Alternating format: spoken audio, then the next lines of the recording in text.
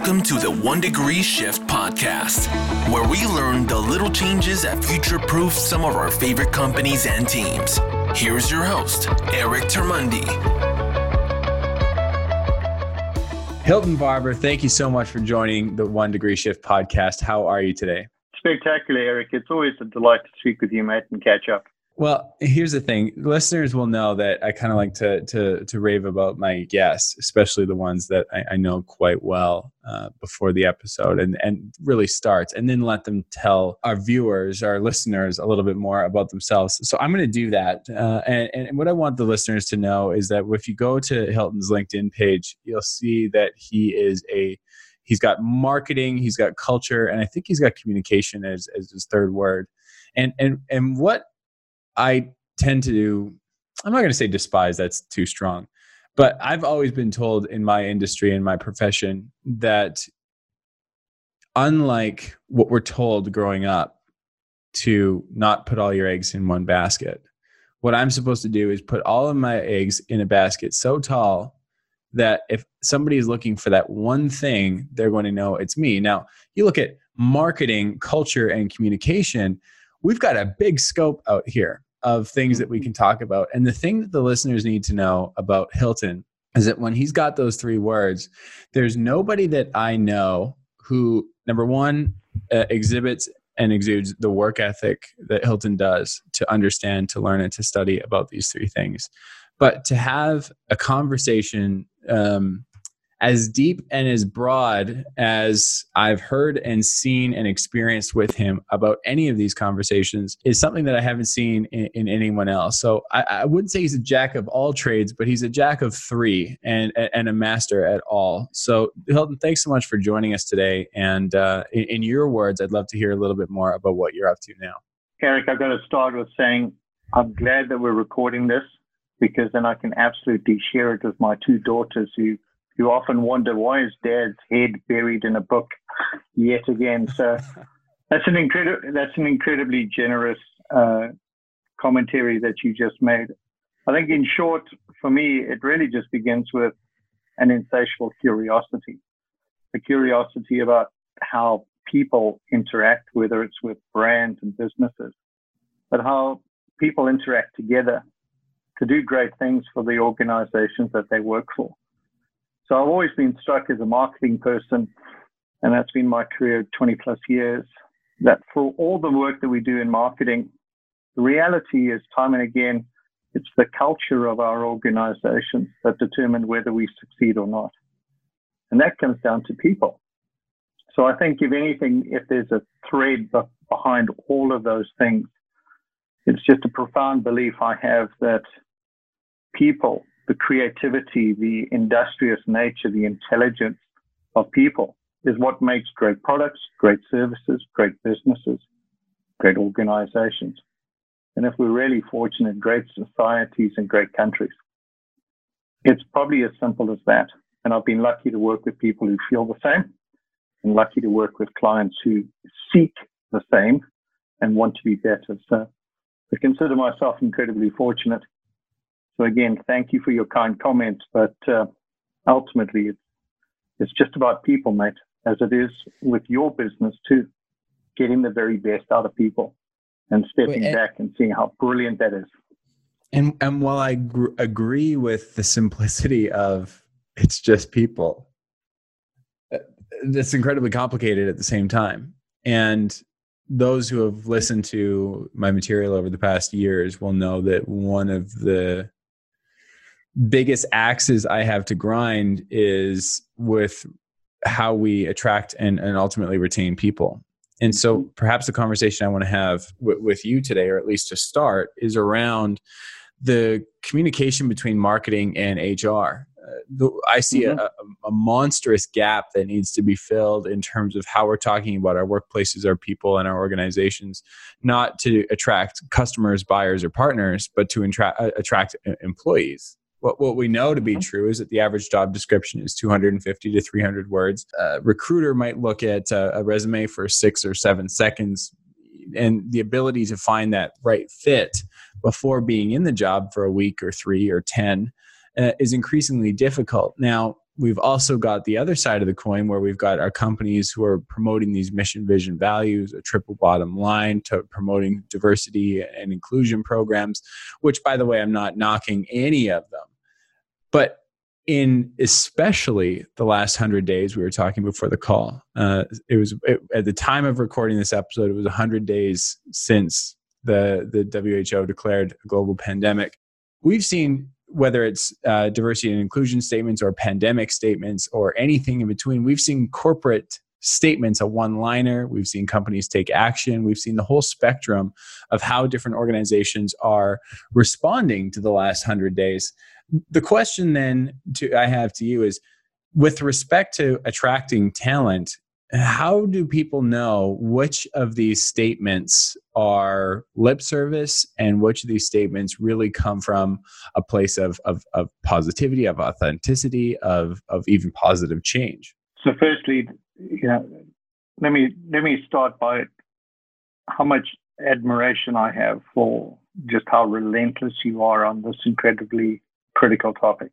And to your point, the last 100 days have seen a substantive groundswell change. I think in many cases necessary, and in even more cases, long overdue. A long overdue realization, organizations looking in the mirror and saying, when I could be complacent in the past about bringing you into a physical locality and plying you with free food and beer carts on Friday afternoon, I could, take the foot off the gas on some of the more critical aspects of how I attract and retain talent. That's now evaporated. We have a tenuous digital link with our organizations. We're on 10 hours of Zoom calls a day, which I know, as we discussed earlier, I'd much rather have root canal some days than spend another hour on a Zoom call. But what is really brought into sharp focus, and you stated it wonderfully earlier, is that organizations have realized that platitudes are wafer thin, that statements that have no depth, that have no tangible actions and authority behind them are wafer thin, and people see right through them. So I'm delighted. I mean, even if it is a single statement, and even if it is grounded in nothing more than the PR company writing that statement, I adore the fact that this is in sharp focus now, that people, from employees to members of society, are no longer willing to take that from the organizations that they support or the organizations they work for. So I think we're on a journey, Nate. This is too nuanced. It's too complicated. It's been around for too long to expect that we'll solve it in 100 days. But I am delighted at the groundswell change that we've seen. And I'm delighted that folks like you are relentless about bringing it out into the open so we do discuss it. So I've had Nikes on my feet for the past 25 years. And recently they've taken a stand, or maybe more appropriately, they've taken a knee with Colin Kaepernick. They've supported Serena Williams, among others. Look, it's a huge organization. Now, in the past little while, they said just don't do it for a little bit. How do I know, as a consumer, as a potential employee, what if that's opportunistic, if it's capitalistic, or if it's authentic and genuine? There's the $64 million question. So I've got a couple of vectors on that answer. I think, firstly, we can't lose sight of the fact that businesses are in business to make a profit, regardless of what we think about their philanthropic efforts, their community service efforts. They are, unless they're a charity, a profit-driven organization. And that means creating, building, retaining customers. And that means they have to understand what makes their customers tick, what their customers want, need, and desire. Is it a product? Is it a stance on racial equality? Is it both? So I think the astute companies recognize that if they don't serve their customers in an authentic way, they make great apparel that fits and makes you feel athletic. That's one part of the equation. But increasingly, I think there's a recognition that's not enough. Just a great product is not enough. what are you doing with your voice as an organization? What are you doing with your ability as an organization to bring people or bring conversations to the forefront? So yes, Nike has taken a knee, but it's also taken a punch to the face because of the lack of diversity of their senior leadership for a decade. Course, yeah. But I think, again, we've got to accept that you're not just going to change 100 years or 400 years of business overnight, no matter how energetic, no matter how enthusiastic, and no matter how right that is. But I think we have to start, and I love seeing the conversation starting and the action starting. That's the best I think we can hope for right now. And to answer your question, this is the thing we've got to keep pushing these companies to. What are they doing in 90 days, 180 days? Are they still as committed when maybe this has died down a little bit? Let's hold them to those horizons to see, are they still doing the right thing? Before our conversation, I drew out, and I believe I said communication earlier, and I think the word is community. I drew a bit of a Venn diagram: marketing, culture, and community. And this is the conversation that I wanted to have with you, because I think this is at the intersection of all three. I mean, perhaps it's at the intersection of all that is business right now in terms of human equity, well-being, in terms of sales, in terms of literally the whole spectrum. You say that change can happen overnight. I would probably push back and say that this is the change that is happening overnight. Sometimes the change is as easy as a decision and then acting on it. So the question then for you, whether it be with Kognitiv, the company that you're working with now, or any of the hundreds of people that you're talking with on a weekly or monthly basis, what is the step-by-step plan to go from words to action? What are the questions that we need to be asking each other? What are the steps that we need to be taking to say that, okay, we go from mission, vision, values on the boardroom wall to behaviors and actions to this is how we communicate it to our buyers, our partners, our community, to making a bit of a change and a pivot for the better. What steps do we take? So I think there's obviously numerous steps to take, and I think they will obviously differ organization to organization. I think if I'm being academic for a second, I would say your culture, as always, is defined by the business decisions you make. What are you trying to achieve? What are you trying to be? And to whom are you trying to attract the customer of? You've got to understand those things inherently. But your culture has got to be something that allows that to happen. So I think, some of the most obvious steps, and ones that many organizations are taking right now, is how are we truly representing our customers? Are their voices heard inside our organization? What is the level of representation we have across the spectrum of consumer segments? If you look at a boardroom table and decide that we are in the service of a multicultural set of consumers, and your boardroom table reflects a whole bunch of middle-aged white guys, well, there's an incongruence there immediately. If beneath that, the voices, and again, back to the start, the creativity, the intelligence, the understanding, the insight of the people who understand those consumer audiences doesn't have a voice inside your organization, then again, I question how you can say you're representative of the people you're building products and services for. You can't, because the people who understand those realities don't have a voice and don't have a way to bring their input into the organization. So I do think, in simple terms, there is a stark reckoning that has to happen that says the voices and the contribution of the people inside our organization, how representative is that? And is it truly representative? And more importantly, do they truly have a voice? Do they have a voice? And are we able to act and make decisions based on that voice having a place inside our company? You have to start there. Otherwise, again, it's just PR and posters on the wall. And again, I think people have little or no appetite for that anymore, which is entirely right. Platitudes are over. It has to be actions now.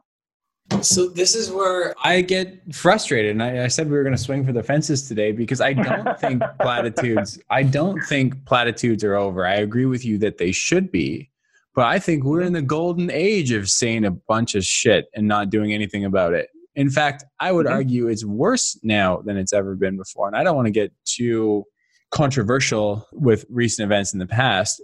I'll just say that I wasn't one to post a black square on my Instagram feed. And the reason for that is because I thought that piece of content took away from a piece of valuable content that somebody else might actually gain something from as a result of me not getting in the way. And I wonder what, for some folks, was this a narcissistic play to say, look at me doing the right thing. I'm going to post my black square and then I'm going to be on my way and tell my friends I did the right thing.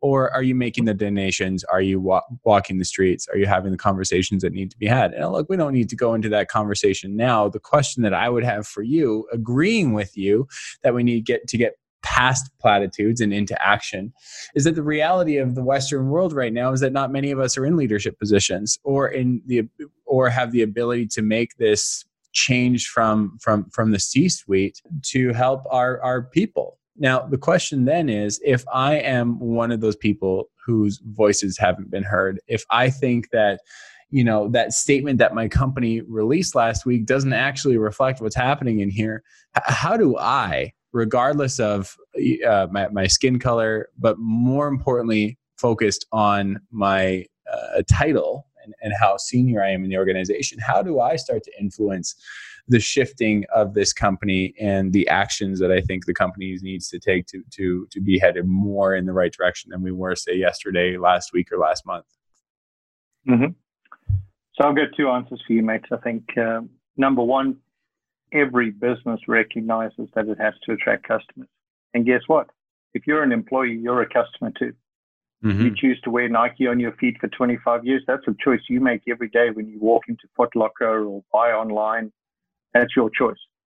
If you are truly morally outraged by what Nike is or is not doing, more importantly, you have a choice to stop giving them $1 of your money. Sure. We all have that choice. We choose with our votes every day the organizations we explicitly and overtly support. And if we don't like it, stop doing it. I mean, I would suggest to you that there are two significant social media platforms in the world today that each of us every day choose to give our eyeballs and our energies. And I would ask how much of those social media platforms are complicit in some of the stuff that's happening in the world.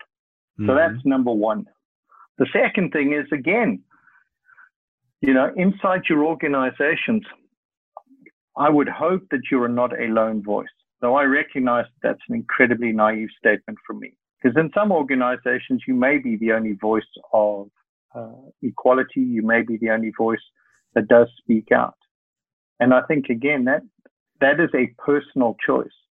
I think the reality, and we're seeing it across the world, is that a lot of people have recognized that their apathy or lack of action in many ways has made them complicit in the world we live in. If you don't do or say something, you're as responsible as the people who are doing the bad things that you dislike. Now, again, this will come down to everybody making individual choices with where they spend their money and where they spend their time. And again, I think the good thing that's coming out of all of this is, perhaps for the first time, there is very visible signs of these are organizations that you can support. These are organizations coming up with ideas you can bring into your company. I'm seeing that springing up all over the place. So again, I think in the past, when you would have said, I'm just one person, I don't know where to start, I think increasingly there's numerous places you can look to and go, that's a great idea. Maybe we could do that here. That's just a great LinkedIn post. Maybe I could just share that with a couple of colleagues and see if it catches on. We can start small. And again, I think those are some of the ways. But we choose. We choose with our wallets and we choose with our time what we endorse. And I think that's got to be the first thing that each of us looks in the mirror and says, do I agree with where I'm spending my time and where I'm spending my money, and take it from there.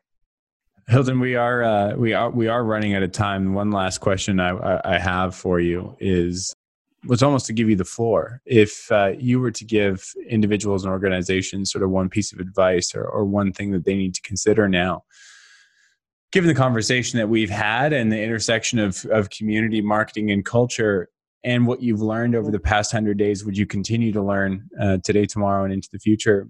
What's something that we need to be aware of? What's something that we need to be looking into? What's something that you've learned that we can all take away? I would suggest, and this may sound bizarre, but I would suggest it's okay for all of us to say, I don't know where to start. I don't know how to do this. I think that's okay. I think, the solution that we have to have all of the answers immediately, otherwise we're not good leaders. It's a fallacy. It's a dangerous fallacy. I think more than ever, the opportunity to say, please help me. I don't understand this. I don't get it. How can you raise my awareness? How can you make me better? I think if more people and more leaders were prepared to be that vulnerable, then at least the start of these conversations would be real and authentic. But it has to begin with an acknowledgement of, I don't have the answers, but I desperately want to be better. Please help me. Those three words, I think, will enable some of the most profound changes inside our organizations and our society, perhaps, than we've ever seen. And that would be what I would ask, and that would be what I would suggest to anybody listening to this podcast. And if people want to learn more, find you online, where can they look? LinkedIn is a favorite spot. And obviously, if you want to find me on that other social media platform, you can find me on Twitter. I'm at Zim Hilton. And I look forward to anybody reaching out to discuss this stuff. It's the important conversations we should be having. And Eric, as always, thank you for your leadership. Thank you for your voice in this conversation. And genuinely, mate, thank you for just being you. It's an absolute privilege and a delight to know you and be connected with you. I appreciate that. Absolutely. And likewise, I'll be the first one to say that many times I don't know where to start. Sometimes the actions are a result of overthinking, and sometimes they're a result of underthinking. Sometimes they are nailed it right on the head, and sometimes I think that I totally, absolutely missed it. So thank you for helping me see from a different perspective, to see more, to see greater, and to learn along the way. So thank you for your time, and I look forward to seeing you hopefully in person as soon as we can. You take good care, mate. Look after yourself. For more podcasts, show notes, and to connect with our speaker today, visit erictermunde.com. That's EricTermundE.com, and click the podcast tab. Thanks for listening.